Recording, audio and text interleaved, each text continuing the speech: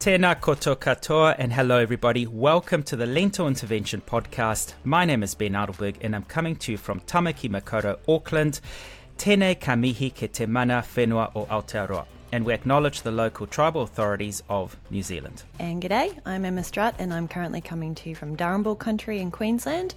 Before we dive into our conversation today, I'd like to acknowledge the traditional custodians of country throughout Australia and their connections to land, sea and community.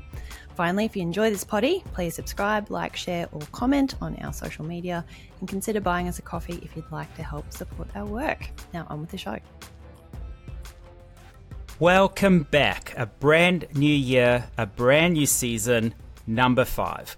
I'm not so sure we ever expected our podcast journey to go this long, but finishing off last year celebrating just over 50,000 downloads, we're still very much motivated to bring you more inspiring stories and important lessons about our planet and our health. So kicking off this season, I'm personally very excited to finally pin him down for this chat. We met back in late August 2023 in Chamonix, France, at the Elevate Earth Racing for Resilience in the lead up to UTMB.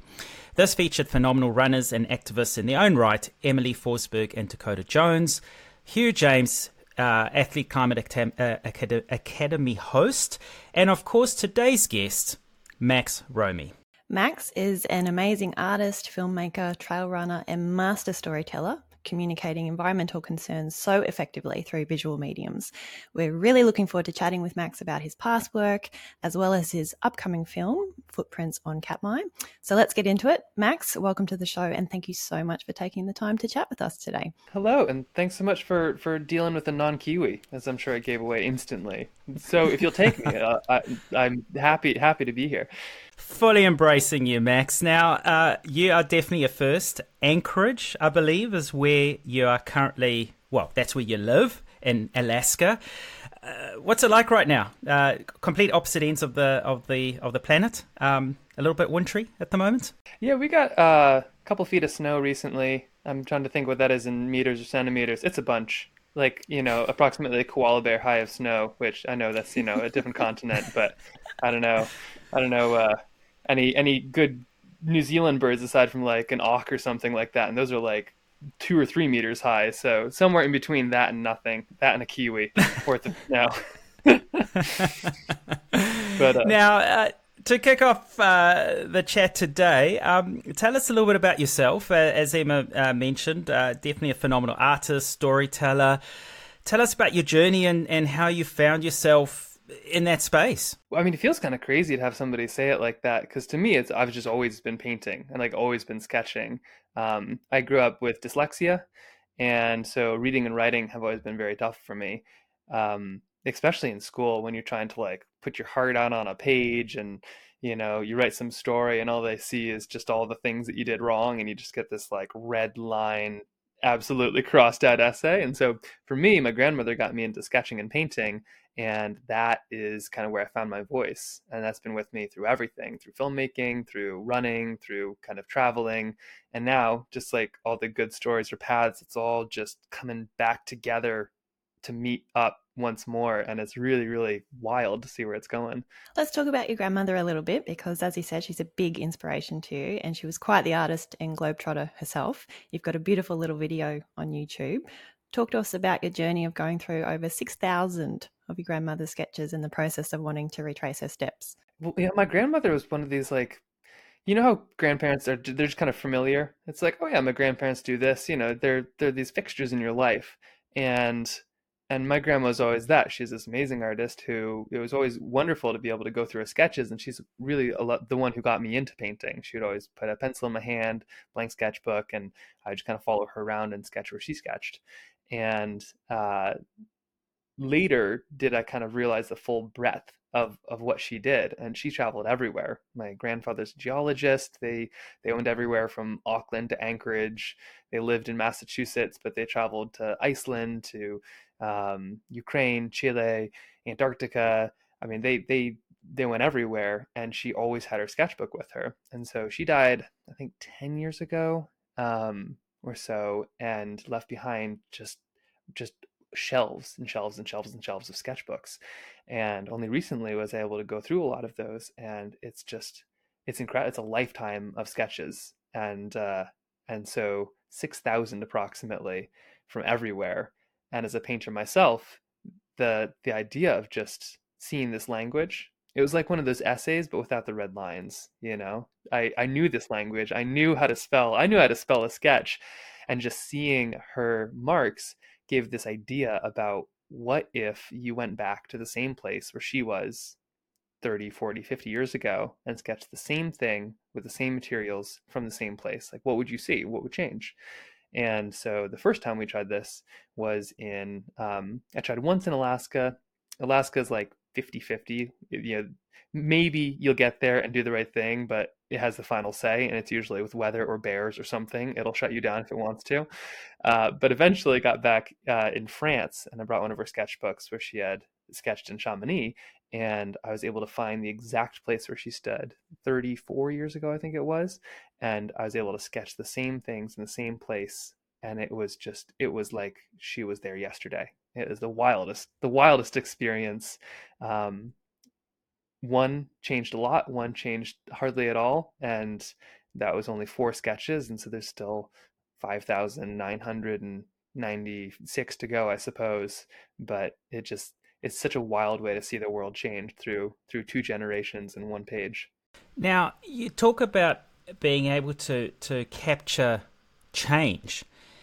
We have in the past interviewed a couple of other guests that also express, I guess, environmental and climate-related stories through art, because a lot about science is all about numbers, statistics, papers, publishing papers, etc.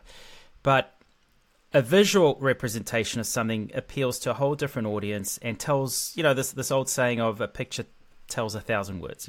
An image can say so much.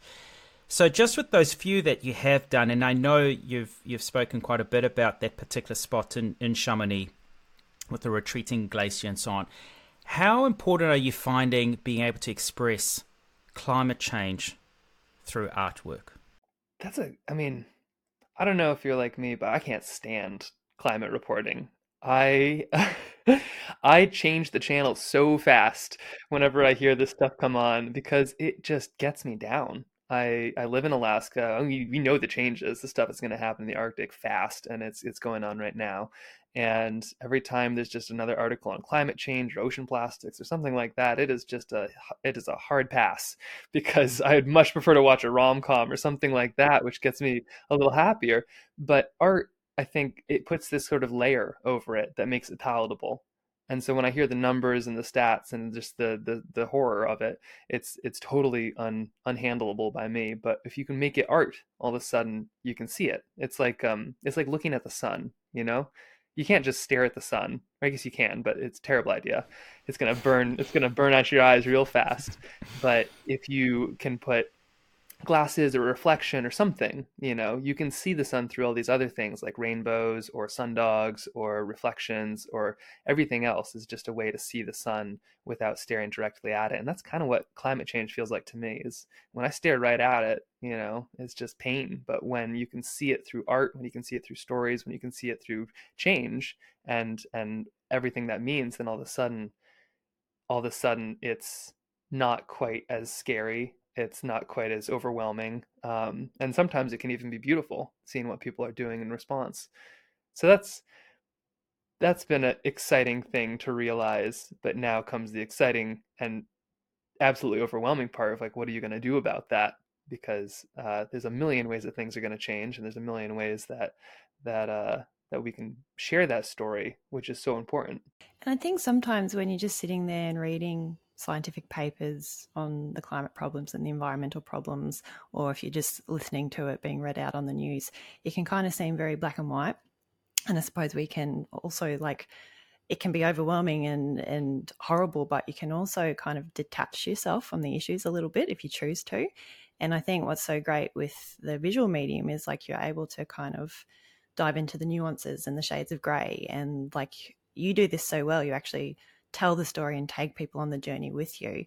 What do you feel are some of the important considerations when visually communicating these kinds of things? Because really, you deliver a masterclass in doing it. Oh man, yeah, keep this praise going. Holy cow, my head is just gonna swell. But you're right. I mean, it is in the shades of gray and the shades of blue and red and green and all of that at some level. So the visual kind of considerations I would say are in large part who's gonna listen. It's really easy to kind of go for the disaster, what seems the hottest right now. But in a lot of ways, I think that the most important stories are the ones that seem the most boring to us because they're so close that you almost can't focus on them. It's like when something's so close to your eye, you just can't focus, and that's kind of home. So for me, I traveled all over the world. I filmed with some shoe companies. I traveled constantly and saw some incredible places, but it took me traveling around the world till I realized there's nowhere like home in Alaska. I mean, I started seeing Alaska in everywhere else. I'd be in Scotland and think of Kodiak, which is in Alaska. Just Scotland's kind of like Kodiak, but without bears. And I would see, all of these places. This is great, but this isn't home. And at home, you have this perspective of a place and you can actually tell those stories, and they might seem boring to you because they're familiar. But I think they're some of the most important ones, not just because, in a large part, you are one of the few experts. If you're in a town of 100 and you really know it and you really live there, you're one of 100 people on Earth who can talk to that, as opposed to being one of, I don't know, maybe 7, 8 million scientists or engineers or something like that. But also, your home is something that I think future generations are going to look to. And it's so easy to think of like, it's all just about us. It's changing right now. This stuff is going to go on, and hopefully the world doesn't end in the next 30 years. But these things will go on, and being able to tell a story, be able to capture a moment, could be this incredible opportunity and way to kind of look back for maybe your kids or your grandkids, or some other connection down there. You can be the one trying to chase down your grandmother's sketches, or you can be the one making them. And I think in both cases it's a really important thing that goes under the radar so much because it's not the most pressing giant global thing, but I think real change does happen in our backyards. And do you feel that, I guess, filmmaking in particular, but all forms of art, do you think it's definitely different? But the question was going to be, do you think it's better in terms of presenting the truth? When we talk about science, it's hard to comprehend. Sometimes you question the science. I mean, that's what science is. It's about challenging it all the time. But when you're using real live imagery, whether it's sketched or filmmaking and so on, do you think that helps convey the message clearer? I mean, it really comes down to the producer, the filmmaker, the writer, the artist, and so on in terms of how you do that. But can that actually help? It's COP28 right now as we're recording this, so, spoiler alert, we're recording this a bit early. But, there's a lot of people still challenging the science, and there's still a lot of people going back on policies. We've just had a government change in New Zealand, and they're undoing a lot of, policies. So do you think filmmaking, art, sketching, paintings, photography, and so on is really important in getting those messages across? Oh my gosh, it's crucial. Yeah, I think art, filmmaking, photography, I think that's like the flavor packet in the ramen. Like without that, that's not a tasty meal at all. I mean, frankly, ramen isn't a meal at all either. I suppose it's more of a snack, but it's got no flavor without the art. And I think that film and photography is hugely subjective. So, for instance, film itself is basically a lie. As a filmmaker, I can say this. There's so many reality TV shows here in Alaska that are just so fake. I think there's quite a few in New Zealand as well. Somebody comes in from out of country and they're like, "We're going to tell the story," and it's not at all what's going on. But you can make it feel as realistic as you want.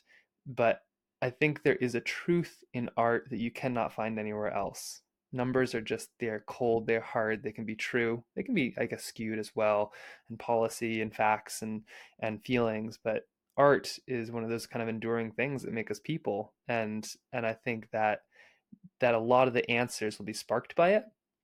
Maybe the solutions won't be found necessarily. We do need the engineers for sure as far as this kind of stuff goes, and the scientists, but I think art can oftentimes be the spark that at least gets that bonfire going, that actually makes those big changes. And it can happen in just the strangest places. When I was young, I just always thought I needed to go travel to the rainforest somewhere, or, the savannah, to actually make a good story. But they really are just, it's just right under your feet sometimes. And it's so funny how much it took to figure that out. It really took traveling around the whole world to realize that there is no place like home. But I do think that's often where the solutions are as well. And I just assume it'll take another 30, 40, 50, 60 years to really let that sink in, I'm sure, for myself. But yeah, it's been a really wild thing to see the impact something as little as a painting or photo can have. And it doesn't have to change the world; it just has to change one person's perspective, and then they can just be that little bit of tinder that your spark landed on, and boom.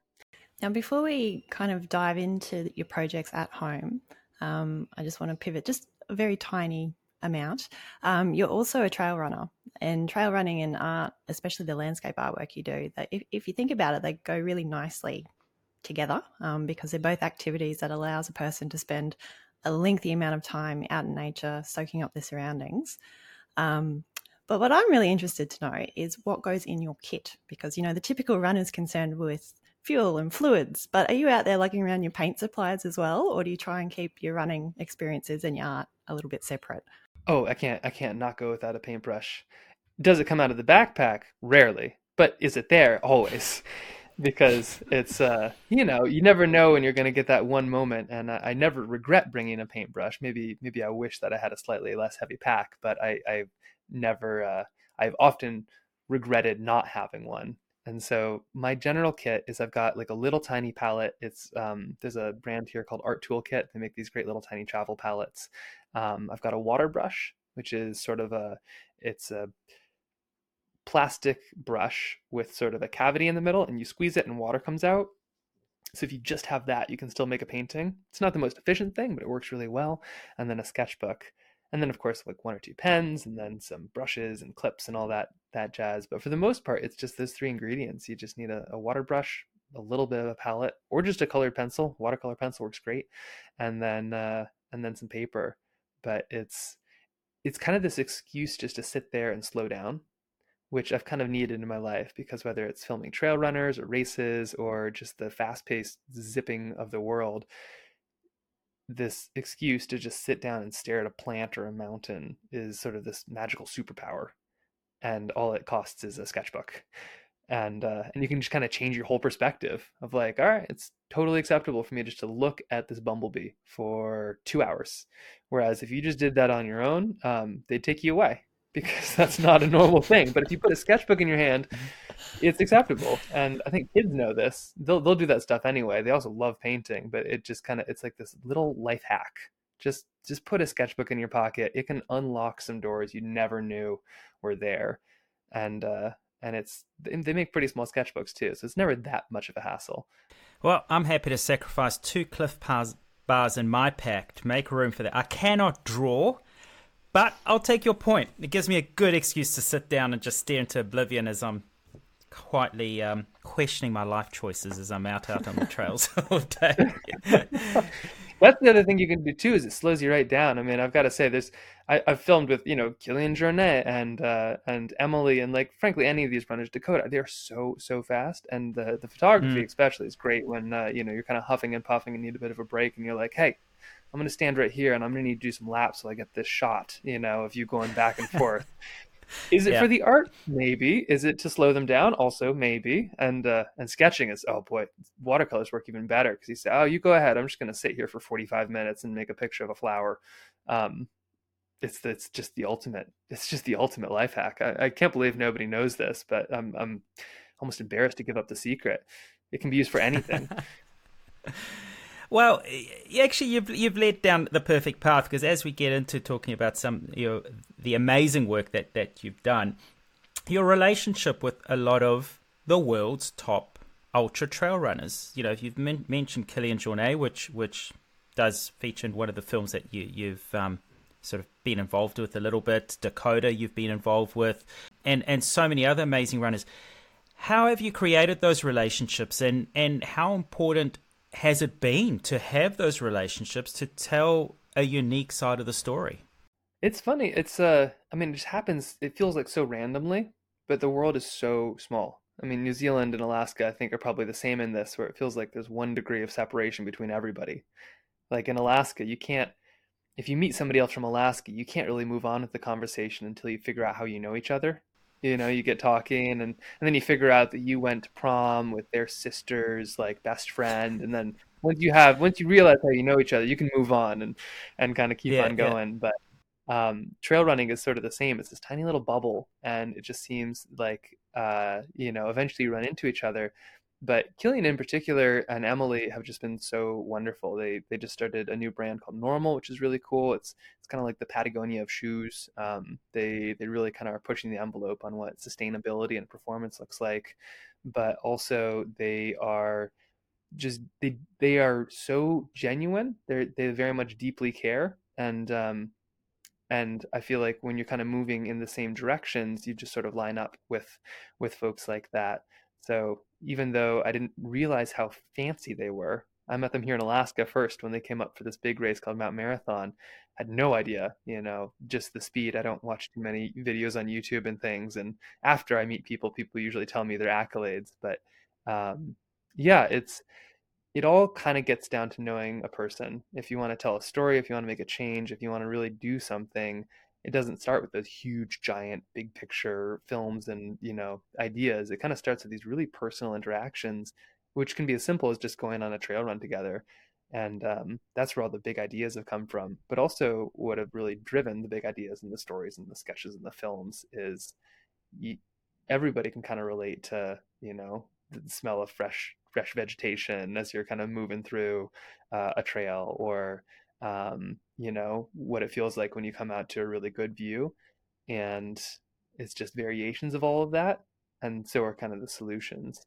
So it's been really cool to be able to work with a lot of these trail runners, but also just kind of get to know them as people, because that's like the best part. It's the film is a good excuse, or the project is a good excuse to go somewhere and be able to share something, but it's those interactions in between that really kind of, I think, are the glue that stick us together. So speaking of which, talk to us about Katmai, because when you look at pictures of this area, it's beautiful and it's wild and it's remote. And, most of the photos show what appears to be a pretty pristine environment. It's not exactly a highly populated area either, but because of ocean currents, the world problems still come knocking, don't they? Perfectly said. I should steal that for one of the trailer descriptions. But basically, Katmai is this coast off in Alaska, and I should just start by saying, like, Alaska is enormous. It is such a big place with less than 1 million people. In fact, almost half the population is in the city I live in, Anchorage, and it is so huge that if you cut Alaska in half, it would be the first and second biggest state. And if the tide was out and you cut it into thirds, it would be the first, second, and third biggest state. So when people talk about how big Texas is, they've got nothing on Alaska. This is like close to continent-sized place. And one of these amazing, huge, giant remote places is Katmai, which is a little bit like Jurassic Park, but with bears. I mean, it is just these pristine cliffs and these just massive, massive volcanic features. There's a big pyroclastic blast. I think it's pyroclastic. Just huge, huge explosion in like the early 1900s. So parts of it look like the moon. It is wild. But Alaska's so huge, I didn't really hear about this place until I had lived there for almost 10 years. And so eventually I was able to go out there to do a little bit of filming and art, and also help with some of the marine debris that washes up. Because even though this place is rarely frequented by, anything on two legs aside from a bear standing up, uh, the amount of trash that washes up from all of the world is enormous because of these currents. And I kind of heard about this before I went, but just nothing could prepare me when you get to those beaches. And it is just such a it's like being in a hot tub in a frigid winter. And on one hand, you have just the contrast is unbelievable. You have this absolutely pristine wilderness, and then you have more. water bottles than you would see at a dump. And there's fishing line, but there's also just shopping crates and all this really familiar stuff, hat brims, and then shoes, tons and tons and tons of shoes, which are the most familiar thing to me. And it just, there's just something kind of disconnected out there. It just didn't make sense. And when that usually happens, it's time to either ask somebody who knows what's going on or pull out a sketchbook and just sort of look a lot more. And after a whole lot of that, we come up with a film, and I'm just sort of stuck in the issue. And I'll probably keep on working out in Katmai and try to understand those areas and be able to share what's going on for the next 5 decades if I'm lucky. But it's just the strangest thing you've ever seen. Just to give an appreciation of its remoteness, I mean, Alaska already in most people's minds is remote, and as far as Anchorage goes. But to travel from Anchorage, how long and what modes of transport did you take to get to Katmai? Yeah, and people often say that Anchorage is 20 minutes from Alaska. I mean, we've got like movie theaters, we've got a couple movie theaters and grocery stores, but then routinely you do have moose walking downtown, or if you're just 20 minutes from town and you get lost, you could end up going in the wrong direction and not see any human for a couple thousand miles. So you're kind of plunked right in the middle of some pretty hardcore wilderness. But Katmai is sort of the step above. So you have to get there from Anchorage, you can either take a plane to Kodiak or a ferry. Ferry takes about a day, the plane just about under an hour. And then in Kodiak, we got on a boat, this research vessel that also does bear viewing, and then we headed across something called the Shelikof Strait, which is it's like a tiny Drake Passage if you know anything about going to Antarctica, but it is a miserable piece of water, I gotta say, and no love for the Shelikof. I've been across several times now for these expeditions. I have not made it across without losing at least my lunch, dinner, if not both. And once we actually got across this passage, absolutely just terrible. We have a giant dinner because everybody's already lost theirs, and then there was a call over the radio that there's a mining dredge that was sinking towards the other side, and we were the closest vessel, so we end up going back across the Shelikof. Everybody, including the captain, was throwing up. This is bad weather. Rescued the mining vehicle, towed them to safety, and then headed back across to go pick up this plastic. So it's a pretty intense piece of business. But when you wake up in the morning, because usually it's you're going into night or out of night, when you wake up in the morning, you are just like in a whole different world.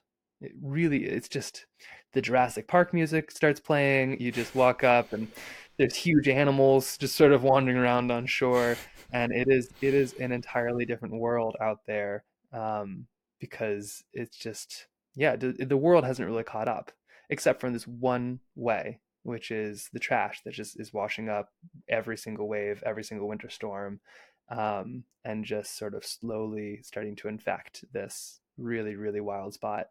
So what a lot of us have seen is the film No Lost Shoes that I think you released 2023, I think is when it was released, when it came out. I just had a 1-year-old, so that could have been 1 year ago. It could have been 5 years ago. Time is a absolutely broken clock in my head right now. But now what you have or still are working on is Footprints on Katmai, which will be released, I believe, in spring Northern Hemisphere, so our autumn here in the Southern Hemisphere, 2024.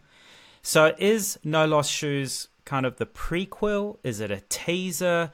Is it two completely different films? Is there a link between the two? Yeah, in Katmai, we captured a bunch of footage. We really focused on the shoes. They are just, for some reason, so relatable. And they're also this really, really wild conundrum because they are so hard to recycle.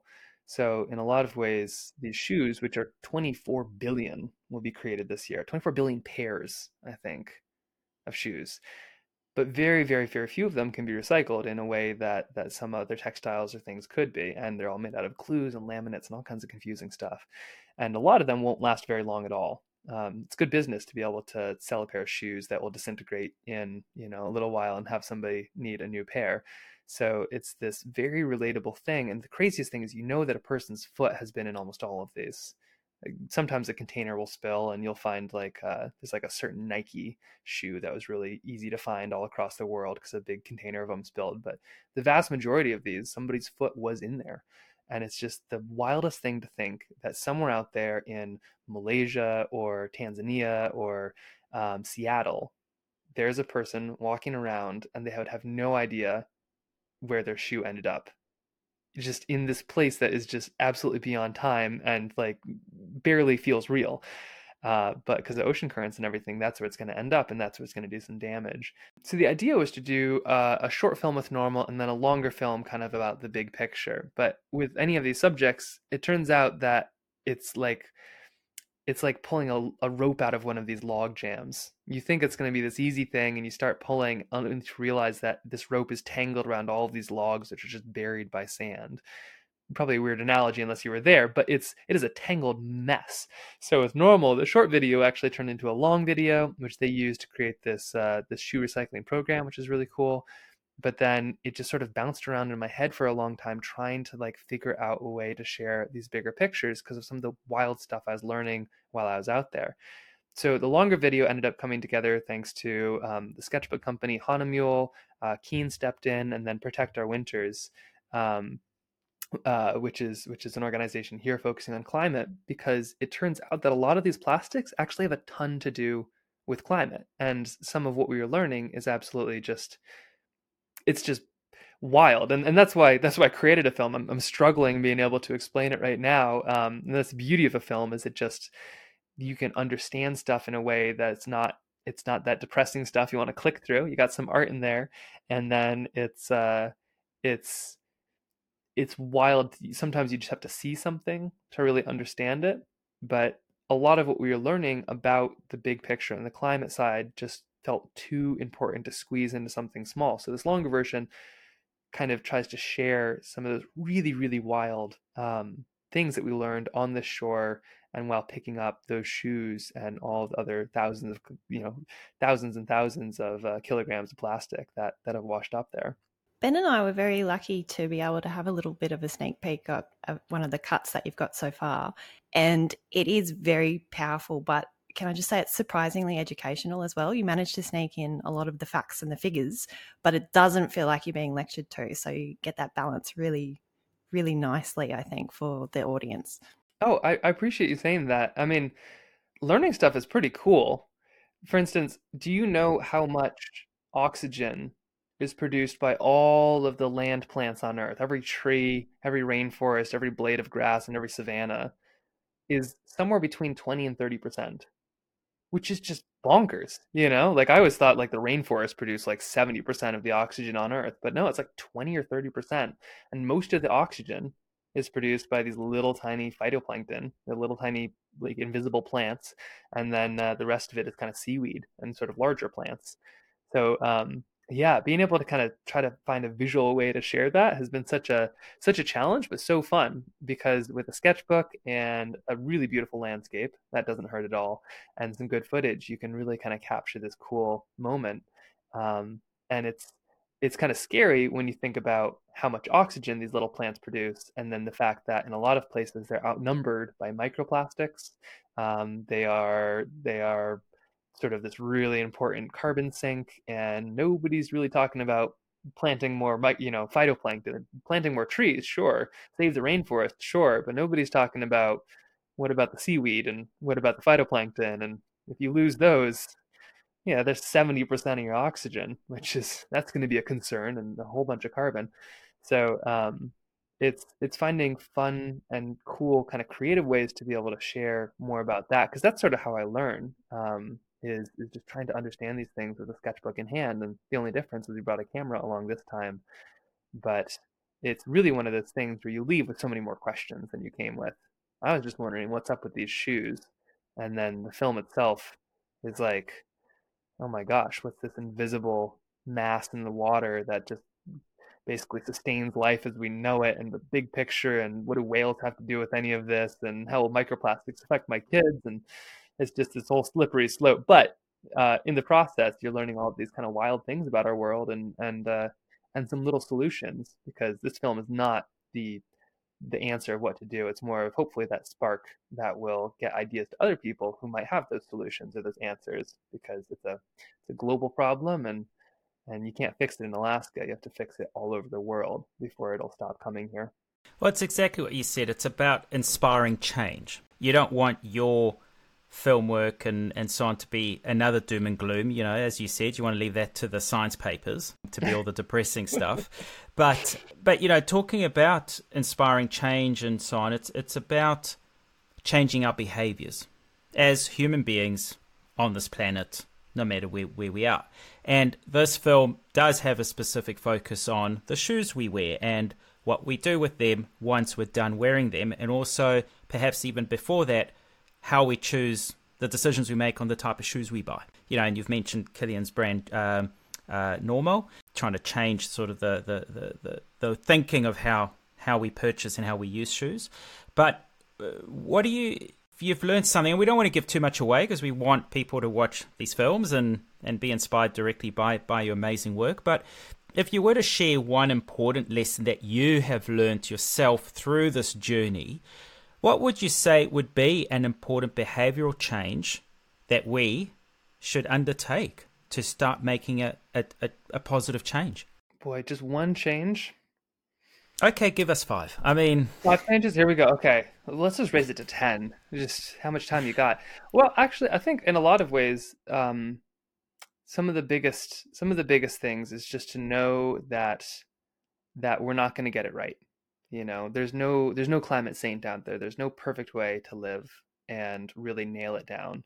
So, for instance, on the shoe front, I mean, there are shoes being made out of recycled material, and Keen, who's another brand who does some great work, they removed all the forever chemicals from their shoes. All the PFAS is out of their shoes, which that's like the main huge problem. Microplastics basically are little sponges for this, you know, chemicals and stuff, and that's the chemicals are what are going to get us. But yeah, it's being able to move forward and know that you're not going to get every single step right. There's going to be a ton of stumbles along the way, but that if you're moving in the right direction, you're going to do all right. And that there's always something new and different that could be tried and done, but there's no way to get it perfect. So I think that was really important, because every time you hear about one of these huge problems, like I just wrapped my head around climate change, sort of, and then all of a sudden I'm learning all about microplastics and the fact that actually the rainforests aren't the thing that, like, you know, save the world anyway. It's like this underwater ecosystem, and just how important all of this is. But you don't have to kind of switch gears. You can still move forward in that way.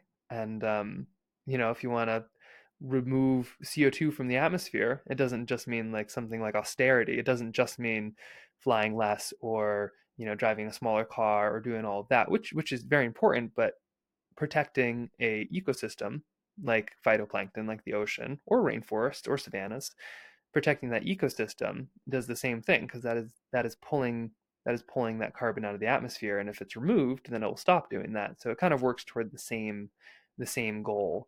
And I think if I can leave anybody with anything, it's that there's no correct path. There's no one exact footsteps to follow in. It's more of a North Star that we can all go toward. And there's a billion. There's what, 8 billion people? There's 8 billion, 8.5 billion? What are we looking at here? What's the population, or what it'll be in a month? Almost 9 billion. There's there's like there's not just, you know, one way. There's 9 billion ways or so, and and I think that can be pretty heartening. So with the upcoming release of Footprints on Katmai, what's your hope with this film? Because this will be longer than all these little ones that we've seen. Is it going to be a full feature length film? What's the platform you're hoping to put this film out on?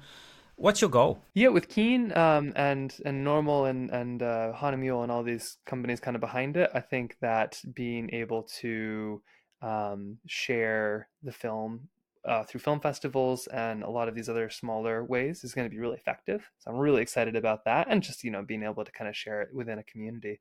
I mean, if I have any dream with a film like this, it's that I could be the spark for at least one person, you know, wherever they are. Maybe it's in New Zealand, maybe it's in Texas, maybe it's in Tanzania. But if this film can get out there and one person can see it, and be inspired to find some solutions to some of these big problems in their own home, then I think is a massive success, because that's kind of the little changes that make up the big picture, pun intended.